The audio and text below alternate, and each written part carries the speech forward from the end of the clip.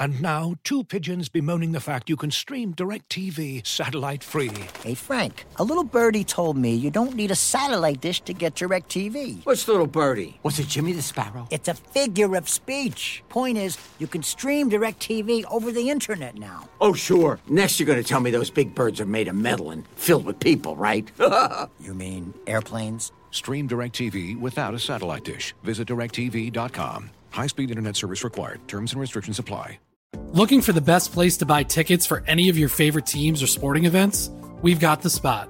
Our partner, StubHub, has been the leading ticket marketplace in the world for over 20 years, providing a 100% guarantee with every order. From a worldwide selection of live events, the widest choice of tickets, and industry-leading partnerships, StubHub has what you need to purchase with confidence. StubHub, an official partner of The Athletic.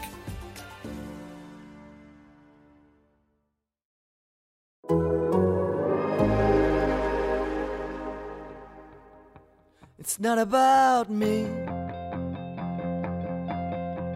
I'm only here for a minute, and I know that I can't fix it.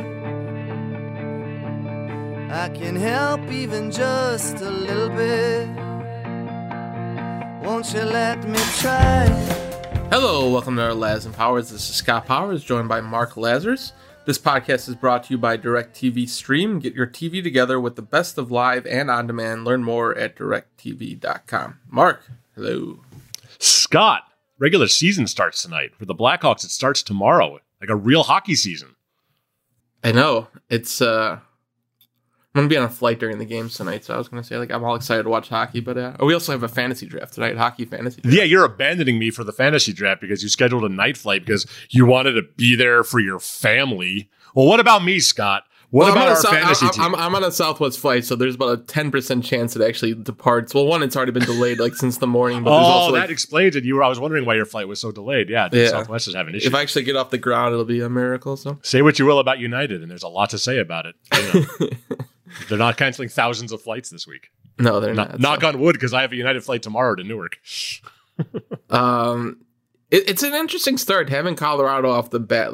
Jeremy Colleton talked about it today. It's, it feels like this major bar. But I also think it's no one. You probably shouldn't read in this game a whole lot. I'm sure they don't want to look awful, but.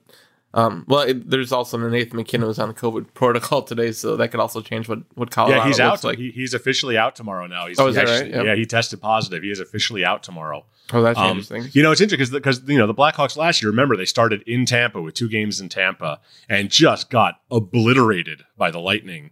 They had that young team, there's all these guys that are making their debuts, and they just got destroyed, and everybody's like, oh, the season's going to be so bad.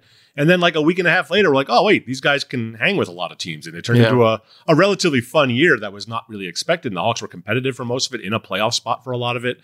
So, yeah, you got to be really careful. It's been so long since we've had an 82-game season that people might be forgetting just how long an 82-game season is. But the flip side of that is the Central Division is going to be so tough that, points given away in October are going to matter in April. So, you can't get off to a slow start because the loser point makes it so hard to climb the standings in the NHL that you cannot get off to a slow start. I think there's also the fact that it's not about moral victories this year, right? Last year was the rebuild, and now they built a team that's supposed to win, if we've kind of laid out, we actually did some planning for this podcast, which is odd for us. Very unusual. But we'll kind of get into what the season is, but it does feel different, it feels like this team was built to be a playoff team. Last year was built to develop and rebuild and whatever. But when you go out and make that trade for Jones, and they're still young in a lot of ways. Even looking at Mitchell and Stillman are going to be the pairing, come tomorrow. There's definitely youth on this team, but there's enough veterans, enough moves that were made to accelerate this process. I think, I guess I think of this team differently. Last year, the early results were, it was sort of what was expected. And then from the bounce back was unexpected. But while I don't expect them to compete with Colorado this year, I do expect the Blackhawks, the moves they made and the veterans they have, they should compete for a playoff spot, Well, yeah, we have our annual What the Scouts Are Saying piece coming out tomorrow. and I don't want to give away too much because it's always fun and a little juicy. But one of the scouts, he told me, he said they have to make the playoffs or just miss. It feels like playoffs or bust because, man, it's been a long time. I mean, their only playoff appearance since the Stanley Cup, the last Stanley Cup, was kind of a fake one in the bubble where they didn't really belong there, but they won a play-in series, so they got to play, and that's fine. That was good. That was good experience. But that's all the playoff experience that the overwhelming majority of this team has. Most of these guys, it's not like the old days. You've got Taves and Kane, and you got Tyler Johnson, and you got Marc-Andre Fleury, and you got a whole lot of guys who have accomplished nothing in the postseason in their careers. They have to get there. It's at some point you've got to get there. And the Blackhawks short-circuited their rebuild for this. They put all their chips in the basket and said, we're going to try to. I just said chips in the basket, eggs in the basket, and and they're trying to win this year. And if they don't win this year, that's problematic because you could have made steady incremental progress with what you had, but now you've taken this leap and you said we're competing now. And it's a difficult year to do that because the Central Division is not going to be a friendly place. I think for me, a big point of why this season wouldn't be a success, even if they do improve and they don't make the playoffs, is they don't have a first-round pick next year, You gave up a lot for Seth Jones, and I think there's an expectation to win right now. Like, if they don't make the playoffs and don't have a first-round pick next year, it feels like a failure, I also think that I've been following kind of Ticketmaster and how many tickets are remaining for the game for the season opener, and they may get the home opener and they may get the sellout status just because they do sell the SROs, but it's noticeable that it's hard. Just even talking to season ticket holders this summer. I don't think you could put too much stock into that. I mean, honestly, if I weren't being there to be paid, I would not be going to a crowded arena. Indoor sport. This is different than going to the White Sox playoff game. If this was the 2010 Blackhawks, that place would be packed. I'm not so sure about that. I'm really not. I think there's a lot of people that are hesitant to do things like that. We're still in the middle of the pandemic. Guaranteed rate is pretty packed with 40,000. That's an outdoor arena. It's outdoors. It's a complete. I've been to a bunch of Sox games this year. I would not go to a Blackhawks game if I had to sit wedged in there with that many people. I mean, I know that they're saying, you got to be vaccinated or get a negative test. If it was just vaccinated, I might be more inclined. I mean, hell, I bought tickets to see a Broadway show on Thursday night when I have an off night in New York. I'm still kind of wary about doing that. I think a lot of people, look, the sellout streak was going to end sooner or later. And it's been trending. Either way, those trending in this direction. It's been easier and easier and cheaper to get in than it had been in the past.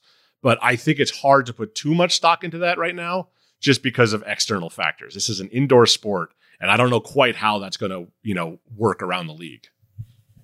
I do think the Blackhawks know that they have to win soon. I do think their offseason correlates, their moves correlate them to realizing that we're losing season ticket holders, that as much as they just named it a rebuild, I think a lot of fans have thought this has been a rebuild going on for 5 years, that I don't know. I guess I see enough trends around other sports, around the other, obviously other things are outdoors, but I think there's been enough Blackhawks fans that would probably go in there regardless if this team was successful. So I think that at least maybe we'll see. We'll see how much effect. Go back to your point about, is this season a failure if the Blackhawks miss the playoffs? They get better but miss the playoffs. I used to go round and round with David Kaplan on this on the old Sports Talk Live during the Cup years. He always said if the Hawks don't win the Stanley Cup, the season was a failure. He said that in 2014 when the Hawks lost in overtime of Game 7 of the Western Conference Final in between winning cups. And I always pushed back against those absolutes, that it can't be that black and white.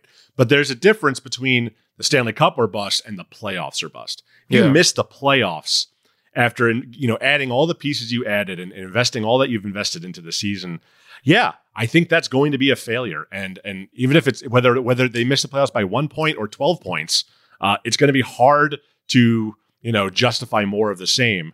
A lot of years of Kane and Taves' primes have been squandered here. They're 33 and 32. Kane's going to be 33 also in November. At some point, you need to make a second run with them. And this has to be the year where that starts. It's going to get harder to put together. You might have Marc-Andre Fleury, and I think this may just be a 1 year thing, Kane and Taves contracts are coming to an end. Kubalik's owed another deal.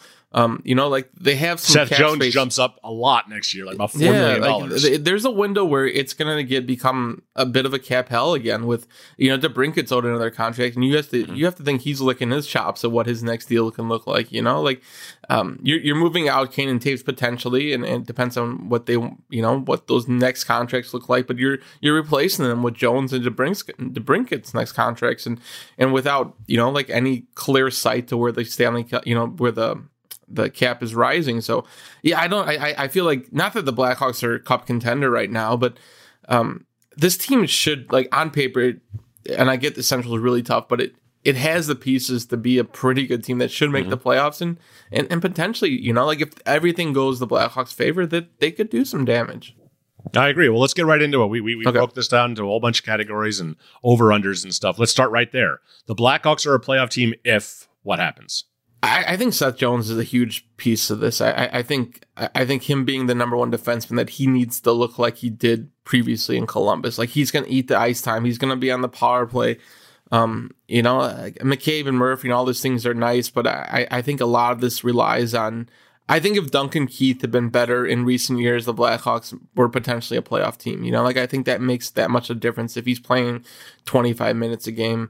I know that we have another question about who the biggest piece is, but I think it does come down to Seth Jones. I think he's, you traded a lot for him. You've put a lot of stock into him now and in the future. And if he doesn't look like he's the number one defenseman this year, then you have a problem many years going forward. But I think right now that Seth Jones can really make a difference in what this team does.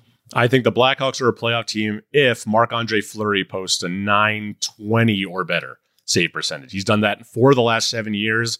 9 guys, including him, did it last year. That's the kind of number the Hawks, they don't have to be .928, but it's got to be around .920. And that's going to be a lot harder to do behind the Blackhawks defense than it was against behind Vegas's defense. So goaltending can mask a lot of flaws. That when the Hawks had Corey Crawford and Robin Lehner, they were pretty competitive despite having a horrible team defense. This year's team defense should be better, and you've got a goalie of that caliber in Marc-Andre Fleury. If he puts up a .920 or better, then I think these Hawks sneak into the playoffs. I guess we one of the questions was the most important player to the Blackhawks this season. We both named that, but who else is on that list? Who else? It's Jonathan Taves. I mean, it's almost weird to me how underplayed the Jonathan Taves angle has been, both locally and nationally, over the last month. It's absolutely. This is one of the biggest stars in the NHL, one of the most respected and widely recognized great players in the league. And he missed an entire year where people didn't know if he was ever coming back, where he dropped off the face of the earth. And he just shows up at camp and he looks like Jonathan Taves again. And he plays 23 minutes in his first game, including like a 2-minute overtime shift. And he's going to be there on Wednesday night in Colorado. He's going to be, your number 1 or number 2 center, depending on how you label the lines. He's back, and he the whole lineup, the whole complexion of the lineup changes with him. It's such a dramatic difference. He's such a linchpin in that lineup that you put him back in there, and all of a sudden they look a lot deeper down the middle. They look a lot better on the penalty kill. They look a lot better in important faceoffs. The power play looks better. And I don't know exactly what you can expect out of him, but he's clearly expecting a lot out of himself. He only took 2 days off in all of training camp, a very grueling training camp, by the way. He seems to be in really good shape. He's in great spirits. You had that video of him just randomly tripping Kevin Lankinen for fun in practice today. I mean, we used to joke, me and Tracy Myers used to joke about the Taves-o-meter. And when he was goofing off in the morning skate and he was having fun, the Hawks were going to win that night. And he's been in good spirits this entire camp. And a happy-go-lucky Jonathan Taves is a good Jonathan Taves. And, we'll see if he's, again, we doing the scouts piece, and I was talking to a scout. He's, last year there was the talk that Jonathan Taves being gone was helpful for Jeremy Colleton because it allowed players to buy in without Taves' resistance. And I think there's a sense that Taves is more willing to buy in this year. He's a year removed. He doesn't want to be disruptive. He saw that it kind of worked for teams like the work ethic and all that he could buy into that. And if Jonathan Taves buys in, then, what excuse does anyone else have? So he is hugely important. I don't know what to expect of him. He might play 20 games. He might play 82 games. I have absolutely no idea. But he is such a huge X factor to this season. I think it's interesting. Like, even today, the lines that Taves' line was third, and I think that there's an argument that Taves could be the first or the third center. Like, I think Tyler Johnson obviously isn't the third, the first or the second best center, but he's going to play that line and then I think that Kirby Dach line is going to be huge for Colleton. and now that we know that why Doc was playing more 5-on-5 time than Taves in the playoffs, but Doc is still the future of this team. Like the Blackhawks, if they can get Doc back to where he was trending before the World Juniors, like he was trending towards something really special. And I think you're starting to see some signs of it again. So I'm curious on where 5-on-5 ice time falls. I think Taves is going to see top power play unit, and obviously he's huge on the PK, but on 5-on-5, I wonder if, especially since that Colliton sometimes falls out of favor with Kubalik, and that I feel like Hagel's taken a pretty good significant step up. And so, yeah, I'm curious, but I think Doc's for me is that, outside of Taves, I think Doc's the other key, is that where he's the guy that I don't think, when you look at the national experts that people are accounting for, that he could take that step. Like there's still an unknown. Like, is he as good as the Blackhawks think he can be, or the signs that he was showing going into World Juniors last season? So I think for me, if the Blackhawks, and if Doc takes that next step, he is that special two-way player that he's shown the signs that he can potentially be, that I think he also can kind of elevate this team and take him to somewhere that people maybe don't expect. Yeah, I think Jeremy's got to be a little careful about expecting too much out of Brandon Hagel. We put a lot on him because he's a fun player last year and he created a lot, but this is not a 25, 30 goal scorer in the NHL. He is what he is. He's an energy guy, and they need to. The Blackhawks are a lot better if Brandon Hagel's in your bottom six than your top six, and that's not a knock on Hagel. I love him as a player, but he is. He's not Alex DeBrincat here. I'm not sold on, not that he's 25 goal scorer, but I think Brandon Hagel has more.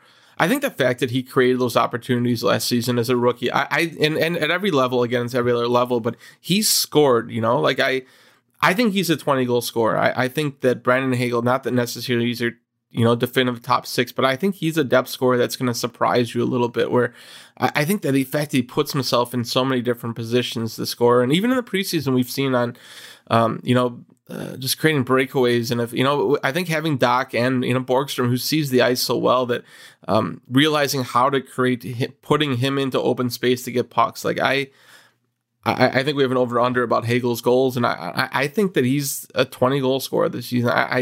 I guess that's one of those guys that I thought he was a little bit snake bitten as a rookie, but he had those chances. So like I think there's like the fact that he is still so young that there's that potential. But I guess we can also see what he is this season. But well, I mean, if we're going to skip ahead to that one, and let's not forget, we talk a lot about how, man, if only he could finish around the net. He had a 9.9 shooting percentage last year. That's above league average, which league average is like low nines. Yeah. And he had 9 goals last year. So I don't know how much more. He generates so much offense, but it's not always for himself. So I just feel like 20 goals is a really high bar for him. We shall see. We shall. Looking for an assist with your credit card but can't get a hold of anyone? Luckily, with 24/7 US-based live customer service from Discover, everyone has the option to talk to a real person anytime, day or night. Yep, you heard that right. You can talk to a real human in customer service anytime. Sounds like a real game changer if you ask us. Make the right call and get the service you deserve with Discover. Limitations apply. See terms at discover.com/creditcard. Looking for an assist with your credit card but can't get a hold of anyone? Luckily, with 24/7 US-based live customer service from Discover, everyone has the option to talk to a real person anytime, day or night. Yep, you heard that right. You can talk to a real human in customer service at any time. Sounds like a real game changer if you ask us. Make the right call and get the service you deserve with Discover. Limitations apply. See terms at discover.com/creditcard. One of the big questions, and I know that just looking at other people's lists of what coaches who are on the hot seat and who might get fired first, and I think Colliton's appeared on some of these lists. Mm-hmm. For you, is he on the hot seat? Is he someone who's coaching for his job right now? To an extent, yeah. I don't think he's like on the hot seat, but his seat could get very hot very quickly. Remember, the Hawks fired Dennis Savard 4 games into the season because they had Joel Quenneville waiting. They fired Joel Quenneville, I think it was 15 games. They were 6-3, something like that, into the 2018-19 season because they had Jeremy Colliton waiting. They don't have anyone waiting in the wings right now. They're not looking for a reason to fire Jeremy Colliton. They like Jeremy Colliton. But if this team, with all we've talked about and the pressure that's been placed on them, really stumbles badly out of the gate, if they start 3-7-1 or something like that, then the calls will be very quick. And, Stan Bowman is general managing for his job too. Let's not forget that. And, when it comes down to it in the NHL, you look out for number one. And if the GM fires the coach, that's what you do. I don't expect it to happen. I don't think the Blackhawks will start so badly. But if things go awry, it will happen very, very quickly. I think Stan Bowman's fate is connected a lot to Jeremy Colleton's. Well, yeah, how many coaches do you get to hire, right? Yeah, right. Like they fired Joel Quenneville because it was they put so much on Quenneville, and it was obvious that it wasn't Joel Quenneville. Like it was roster management, it was construction of the team. Like a lot of it should have fell on Stan Bowman, and it didn't. And Colleton, like he's treaded water for the most part over the last few years. And again, I don't like people talk about the system in Colleton, and I think it's all been about the roster. Like they haven't had a team that can compete, and this team should compete. Like they should be competitive. And I don't think the system's not. People talk about the system, but it's no different than a lot of teams. So the Blackhawks should be able to execute the system based on the defensemen they have, all those things. But if Colleton fails, and I think Bowman fails, like I think this all comes down to him. So I don't know. It's going to take a lot because both of them are on relatively new contract extensions here. So, but if things get real bad, Rocky's got a lot of money is all I'm saying. Yeah. Who will be the most surprising player this season? It's a really good question. Dylan Strome putting up 60 points in Ottawa. I don't know. I mean, it's there's a lot of talk about Dylan Strome. They're looking to move him. They've been looking to move him for over a year now. It's not a surprise. So maybe it would be surprising if Dylan Strome had a really good season in Chicago. I think he's capable of it, but it's just clear he's not in the plans here. So I'll go with another guy who seems to be starting off on I buried a little bit, which is Gaudette, who had a great camp and isn't in the lineup. He's Mackenzie Entwistle's ahead of him, and Jujhar Khaira's ahead of him, and Ryan Carpenter's ahead of him, and I'm not so sure any of them should be. But I like what I've seen out of Gaudette. I think he's got a hell of a motor on him. He seems motivated this year. And if and when he gets a chance in the lineup, I think it'll be like Hagel last year, who got in the fourth game of the year. Once he's in, he's not going to let go of that spot. For me, I think Reichel is the interesting one. Like I think Reichel comes up at some point. Like if any of these players falter, that I think Reichel's shown enough skill and ability. And the Blackhawks are probably fortunate that Reichel didn't blow up in those few preseason games, because it would have made things a lot more difficult. Because even now, we've talked about it, Strowman and Gaudette were probably two of the better players in camp. And no question. And I don't know how much of an opportunity was realistically there. They obviously want Borgström to succeed. Remember when people used to complain about how Joel Quenneville just made up his mind on guys super early? Jeremy Colleton does that to an even greater extent. It feels like he's got his guys. Every coach is like that, but he's no different. He's got his guys he likes, and he's got his guys he doesn't trust. It came down. There's basically one spot in this lineup, it was, Entwistle emerging changed but it's how he wants the fourth line to look, Right. It's the reason why Reese Johnson got a look, and some of these guys, he wants that fourth line grinder, that center, with some size and strength, and that wasn't Gaudette or Strome, and then so it came down to that who was going to be Hagel and Doc's wing, and I thought Gaudette looked really good with those guys, and Strome on Saturday played really well. But Borgström, he's the big piece of that trade. It would probably not look good if Borgström didn't make this team, and not that Borgström's looked bad either. I thought he had a pretty good camp, but that was. I think Strome and Gaudette had the largest hurdles to climb in this, the clear in this camp, and apparently they're out of it. But yeah, I'm curious what Reichel's season will become, because I think that he's good enough to be in the NHL at some point this season, and if this team's faltering offensively or that he may push them. Over unders, Kane 90 points.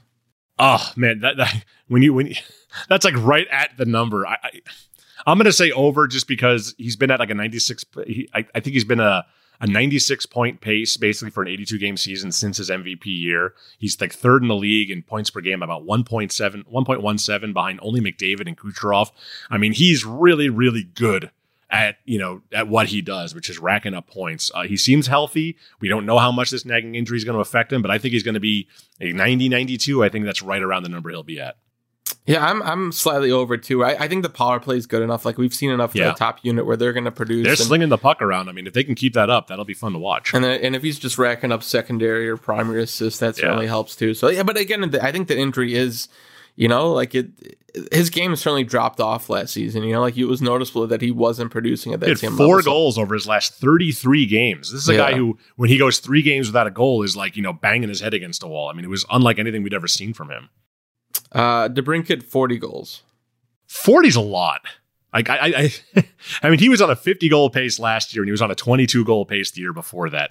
I think he's a safe bet for 35 goals year after year. I think he'll spike some 40s, and he'll have some in the low 30s. I'm going to say under, but that's not because I think Alex DeBrincat is a absolutely fantastic hockey player all around. Huge piece of this. Again, he's the trigger man on that power play, but 40's a lot. I'm going to say he'll be in the high 30s. Yeah, I think 30 to 40 range seems safer. Again, it come down to that power play. Like if DeBrincat starts producing more, Kubalik with 30 goals. I'm going under there. I know he's got great chemistry with Jonathan Toews and he's back on his wing, but I think we're looking at like a really good 20 to 25 goal scorer year after year. The fact that he's on the second power play unit and that second power play unit gets like 20 seconds of ice time every power play, that's going to cost him. If they had a power play 1 unit that was built around him, he could be a 35-goal guy. Yeah. Hagel, 20 goals.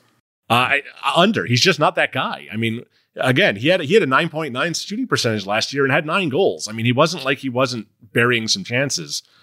He's a player you need. He's not a player that can lead you to. He's a really good piece. He's a middle six guy. I don't think he'll ever be a 50, 60 point, 20 goal guy, though. I'm going to go over. Taves, 19 minutes of average ice time. Under, I hope. I mean, the smart thing to do, I mean, I've written about this already this camp, and it's obviously falling on deaf ears because they're not going to practice load management with Jonathan Toews. But, I mean, the fact is, in his whole career, Toews is like a 19-minute and 50-second a game guy. He doesn't play 21, 22 minutes like Kane does all the time because Kane's double shifting at the end of a game. So, I think playing him 18 and a half minutes, I think that's a perfectly reasonable number. It's not that big of a drop-off from what he's used to, and it's a reasonable compromise for someone who you need to be really careful with this season. Yeah, I guess for me, it's going to vary game. I think in special teams, they're going to just drive him into the ground. Like it's not going to ever be a thought. I think with the 5-on-5s where they can pull back, and if they do play that dock line more. But yeah, just from everything we've seen, like it's all full go with Taves, nothing's different. It's like he never left, which is great, but it's also kind of disconcerting from like an objective standpoint. Marc-Andre Fleury with a .920 save percentage. Oh, well, that was the magic number I said, right? I mean, it's asking a lot behind this defense to put up a .920. He's going to face so many more high danger chances than he did in Vegas. I don't know. What did Kevin Lankinen finish with last year? He was like in the 9.0s, wasn't he? I don't think it was all that. Yeah, 9.09. Yeah. And that's because he dropped off. He was in the 9.15, 9.17 range for a lot of the year where, Dom was talking about him up for the Vezina every night. But I think 9.20, it's the bar. And I think that Fleury will just clear it. I think he'll get there. Well, I was trying to figure out what Leonard and Crawford were.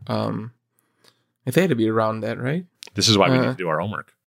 I did my homework. Leonard was at 9.18, so Crawford must have been right around there too. Yeah, I mean, that's a big number. Those guys were really good. So this is a slightly better Blackhawks defense, so I think you can get a slightly better save percentage out of Fleury. Yeah, no, that's it feels like, it'll be close. Like and a lot will depend on the penalty kill, obviously. The penalty kill was absolutely horrendous in training camp, but they didn't even work on it for the first couple of weeks, so who knows. I don't know how much to read in it. Like, it's just, all those guys are on the power play, so they weren't getting their reps. I think there's something to that. Yeah, I don't know, but I feel like that's every year though. Like no one ever works on the penalty kill. Like, well, that's what I'm saying. Like give them a couple of weeks, and if they're terrible still, then there's something to be worried about. Crawford was 9.17 his last season. Okay, yeah, so they were both right around the same, Leonard and Crawford. The last one was Reichel, 10 NHL games this season. Oh, I'm going over. I mean, once he gets in, he's here to stay. I think that goes without saying. And there's always injuries. There's always guys that'll stumble. I don't know if Mackenzie Entwistle will be here all year. Reichel will get his chance, and once he's in, he's in. Yeah, I guess there's incentive for the Blackhawks. Like they haven't, like as long as Strome and Gaudette are in this lineup, like, and especially Nylander. Like Nylander is sort of that wild card too. Like if he shows something, that there's incentive for the Blackhawks to make sure that Reichel's contract slides. Like in a different year maybe, but this is a win now year, and if he's going to make you better, I think they're going to have to suck it up, Buttercup. Yeah, it's funny because I named Reichel as my surprise, but I'm not sure if he's going to play in NHL games or not. We talk about the sellout streak. I think a couple of other things, the storylines off the ice this season are interesting. Certainly the lawsuits are something that we've talked a lot about, and things will unfold here in the months. But I think also the broadcasting, like all 4 broadcasters' contracts are coming up. With Pat Foley's obviously already announced that he's retiring after the season. They're going to rotate, TV broadcasters. Foley mentioned the other day that that they want to hear from fans, that like their feedback, like this. Yep. It could probably get a little bit harsh too. It's true. But it's I'm kind of curious how that plays out. Like Foley's going to do a lot of games, but they're gonna have people coming in the radio booth and coming in the TV booth, and a lot of different voices. John Weideman's going to get a crack at the TV chair. I mean, it'll be interesting to see how all that translates. Yeah, no, for sure. It's like John Weideman is this phenomenal radio voice. Like, it is so hard to call hockey on the radio because you have to be tape to tape and you have to be so on top of things, and he's so good at it. Will he be able to translate that to TV? I assume he can. We talk to him all the time at the rink. He's a great storyteller, and that's part of what being a TV broadcaster is. It's filling some time with telling stories and having chemistry. I think he did TV for a bit, right? Wasn't he before Foley came back? When Foley was fired? I don't even know. I think they did a simulcast or something. But if that's the case, then it's been more than a decade since he's done it. I mean, doing I think TV the interesting about hockey is the one sport where you find TV broadcasters broadcast games most closely to the radio because it moves so fast, and I think the fans are so like you have a little bit more room to give your color analysts an opportunity, but like it's a lot of play by play more than other sports. What do you think is harder, doing a let's say TV, doing baseball or hockey? Baseball, where you have to fill 99% of the air as dead air, or hockey where you got to be just breathlessly doing the pace? What do you think is harder? I think for me, hockey, just because if you lose sight of, like, we hear people mess up all the time. It's like you need to keep on going. Like, you can't go correct yourself. I think baseball must be so hard. I mean, like I never listened. But those guys, they know what they're going into. Like, they know it's 162 games. They know. That's you got to fill up to 4 hours a night, 162 nights a year with just telling stories, basically, because there's just nothing happening in the game. I think that's hard. I don't know. It's all hard. I don't know how TV people do it. Like, I can barely talk on a podcast without stammering over my words and and slipping into curses and stuff like that. I don't know how they're all just amazing to me how well they can do it.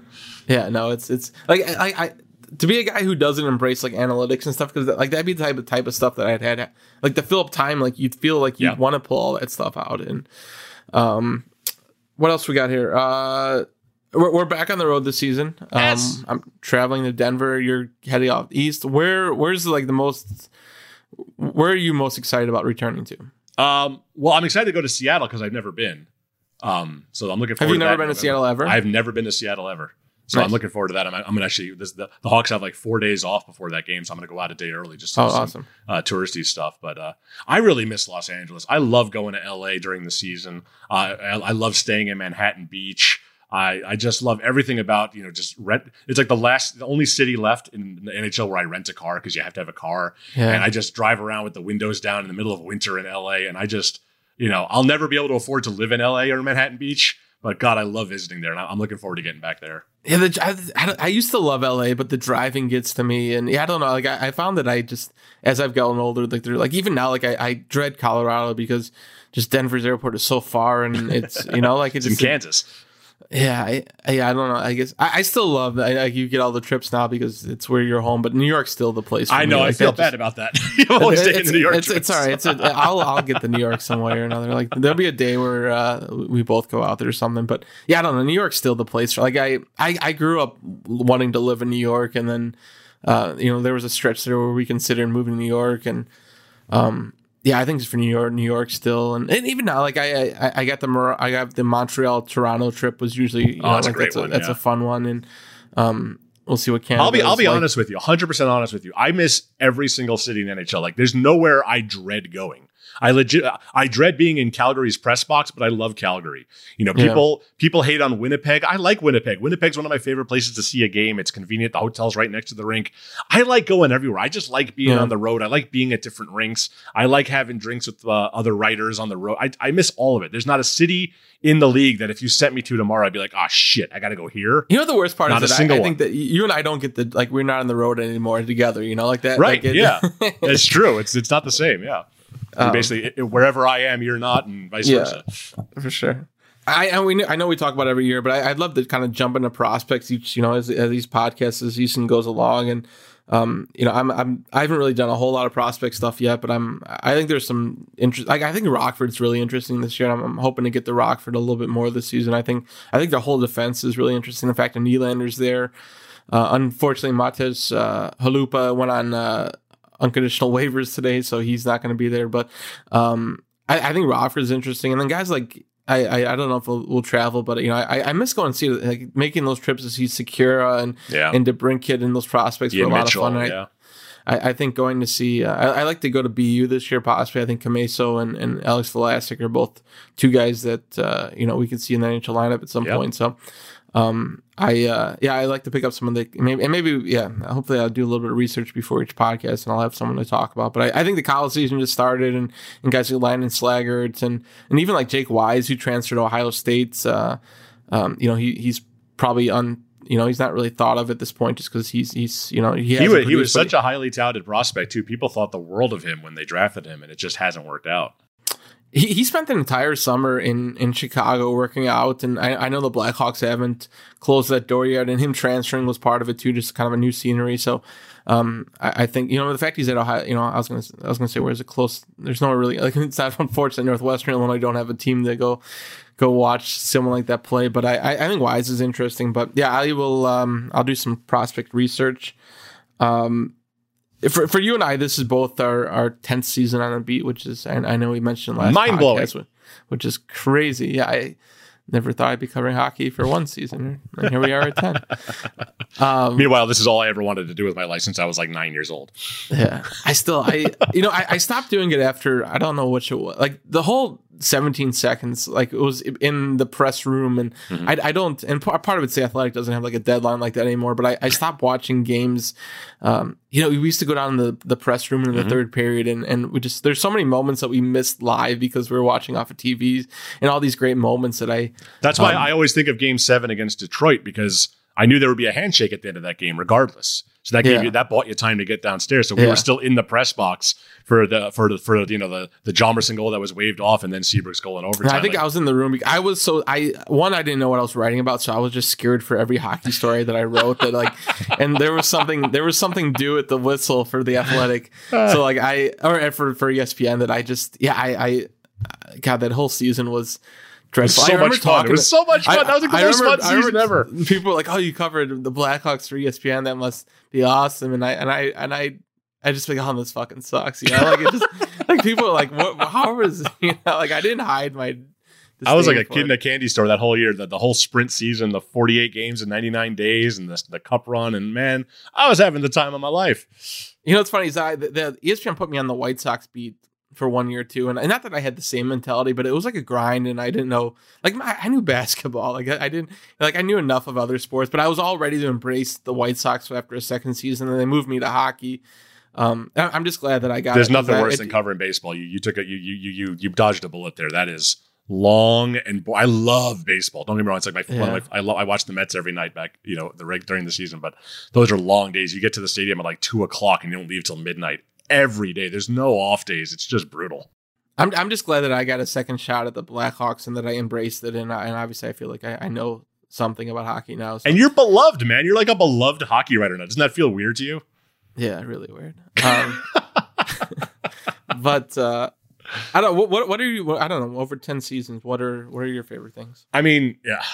I could go back to the Red Wings series in 2013 and the Kings series in 2014. Still, even off the ice. Even, well, that's the thing. Like, for me, honestly, my favorite memories of the last 10 years are just being out on the road with other writers at dinner or at a bar, watching games.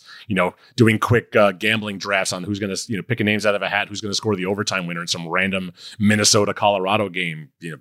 Bitching about work, comparing frequent flyer travel tips, and pondering where we're going to spend our Marriott points and United Miles that summer. I mean, me and Tracy Myers and Chris Cook, we were with each other almost every single minute of every single day for 5 or 6 years. And, we're still good friends. We still text just about every day. I mean, I miss those. I miss those days where there was like a kind of a knot of us traveling like that. And I just miss being on the road. And that's what I remember. Like when I think back, like people say, what do you like about your job? It's not, I like writing and I like hockey. and I like interviewing and I like working, but I like the best thing about the hockey world is the people in it, and I miss all of them, and I can't wait to get back to see them all. I feel like I've lived so many different lifetimes through this beat where it was like I went on the beat and I hated it, and then I embraced it and had to learn a lot about hockey. And then, towards the end of ESPN, I got, I feel like I got better at it, and then I got laid off from ESPN, and so you're freelancing, and then you start up the Athletic and you're not credentialed, and you're trying to figure out ways to do that. And then for us to hire a second writer, like that was unheard of, and to learn how to cover the beat with you. And like it feels like all these different things wrapped up in these 10 seasons, and I feel like a different person, and an evolved a fan, of the sport, or even not even coming in as a fan of sport, hating the sport, and embracing it and learning it, and certainly doing like the book with Belfry, and then I don't know. It feels like this complete evolution. We're in 10 years, and certainly where we are in life, like we've added family since then, and I don't know. And just even for us to cover this beat, I feel like you and I have gotten closer, and the ways that we've learned how to cover this beat have evolved, and we're certainly still kind of trying to push the envelope and compete. And there's a lot of like the game stuff is like you not that we're fans of the Blackhawks, but to be able to cover Stanley Cups, like that stuff's fun, Sure, but also the cover lottery picks, like that stuff's fun. Like I found that, as you go through each different phase, especially not having covered the sport, that it's all been new and exciting, and the cover team rebuilding, and then the cover superstars, and then cover, prospects and different coaching changes and all these different things. Like it all adds to, I'm sure as a fan, it's not always fun, but as a reporter, like it's just different experiences. If the team was just great every year, that would get old too, right? We've gotten to cover the gamut, really. We've covered some of the best teams that anyone's ever seen, and some truly putrid ones, and some in that a lot of them in the mushy middle. So yeah, I mean, it's, you don't want this, the thing that kills you in this business is sameness. And, between changing companies and the ever changing, complexion of this team, hasn't been a whole lot of sameness, which I think I'm grateful for. Lastly, I'm going to continue to push our pop culture. Hell yeah! Anything good? TV, music, movies, anything you got? Well, I mean, Succession is coming out next week on HBO, and that's, everyone's like, oh man, it's been so long since Succession has been on, but I just started watching it like 6 months ago, so it's all fresh for me, and I can't wait for the third season now. It's just phenomenally, as someone who just generally hates rich people and likes seeing them miserable, it's just freaking great. I can't get enough of it. I like the second season more than the first. Like the first one, like it got so absurd at times. Like, and part of it's like you have to obviously bend your mind with this whole thing. Like how many times does one family like get into fights about but yeah, I'm definitely hooked at this point too. I'm going to see James Bond in the coming days. Looking forward to that, because I've been seeing trailers for it for 16 years, I think. It's been so COVID delayed, so I'm looking forward to finally getting that one under the belt. Nice. I was watching a lot of TV there for a point, and then now the season picked up, like I stopped. But Ted Lasso is still like a go-to for me. Like I like the second season. I know I was waiting for it so I could binge it closer to the end, but then once I saw the discourse happening, and I didn't want to get bogged down, I'm like, all right, I'm going to go catch up with it. And I caught up with it. And I get what people were talking about and all the things, but it's still just a really good show. And I don't need it to be just sunny and happy all the time. I like the fact that they gave Ted a little, depth of character. And I could just watch Keely and Rebecca be friends forever. I could watch a show that's just Keely and Rebecca for an hour straight. Yeah, there's something that makes you just feel good about watching there's... It's in that same vein as like Parks and Rec was like that, where it's just like this, it's a joyful show. Even when it's being sad and has some pathos to it, it's still just, there's an undercurrent of joy that I appreciate, because this, as someone who watches a lot of prestige TV, there's a lot of it that's just depressing as hell, and it's 48-minute slogs through sadness. And I loved The Leftovers, but sometimes you need something that's the polar opposite of The Leftovers, and Ted Lasso fits that bill. Yeah, I just got done with that show Line of Duty while I was going through my UK phase, so that was like through 6 seasons that I watched in about 3 weeks. So, but the road's always good for that. Like, it'll be nice to just, it's hard with the kids. It's hard with the kids running around to watch stuff like Succession. There's a lot of it's not the most family friendly show out there. Yeah, no, for sure. I hit the road tomorrow, and then you hit the road, and we got the Scouts piece tomorrow, which is always fun. And then I guess we'll. What do you think the Blackhawks think about that piece every year? The last few years, I'm sure they've hated Reed. Like I feel bad because I mean we don't. I mean we let the scouts talk, and there's some shitty. There's some crappy things they say. And scout and they're hockey. It's capital H, capital M hockey men. So they're blunt. Hockey men are not. They don't sugarcoat things. Yeah, but honestly, I mean, from at least the people I talked to, they're a lot more optimistic about the Blackhawks this season. Yeah, like it's. I think. No, they're fair. They're blunt, but I think they're always fair. Yeah, no, for sure. But yeah, we'll have that, and then we'll have the road coverage, and hopefully more access on the road too. Could allow us to do some more fun stories. And, counting on that. And we'll hopefully we're gonna try for shoot Mondays for podcasts, but I guess it'll all depend on travels and all that things. Yeah, travel and the schedule, but we'll be early in the week every week. Yep. Terrific. This is it's the start of the 10th season. Crazy. Here we go. Let's do it. For Mark Lazarus, I am Scott Powers, and this is Laz and Powers. And I know that I can fix it. I can help even just a little bit. Won't you let me try?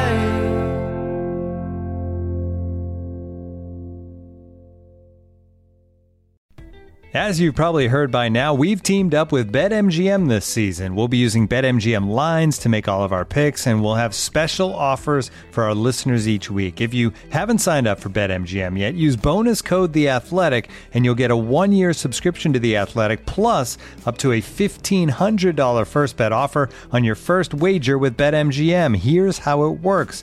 Download the BetMGM app and sign up using bonus code The Athletic. Make your first deposit of at least $10. Place your first bet on any game and claim your voucher for a 1-year subscription to The Athletic. See BetMGM.com for terms. U.S. promotional offers not available in D.C., Mississippi, New York, Nevada, Ontario, or Puerto Rico. Gambling problem? Call 1-800-GAMBLER. Available in the U.S. Call 877-8-HOPE-NY or text HOPE-NY 467-369 in New York. Call 1-800-NEXT-STEP in Arizona. 1-800-327-5050 in Massachusetts. 1-800-BETS-OFF in Iowa. 1-800-270-7117 for confidential help in Michigan. 1-800-981-0023 in Puerto Rico. First bet offer for new customers only in partnership with Kansas Crossing Casino and Hotel. Don't forget, if you haven't signed up for BetMGM yet, use bonus code The Athletic, and you'll get a 1-year subscription to The Athletic, plus up to a $1,500 first bet offer on your first wager.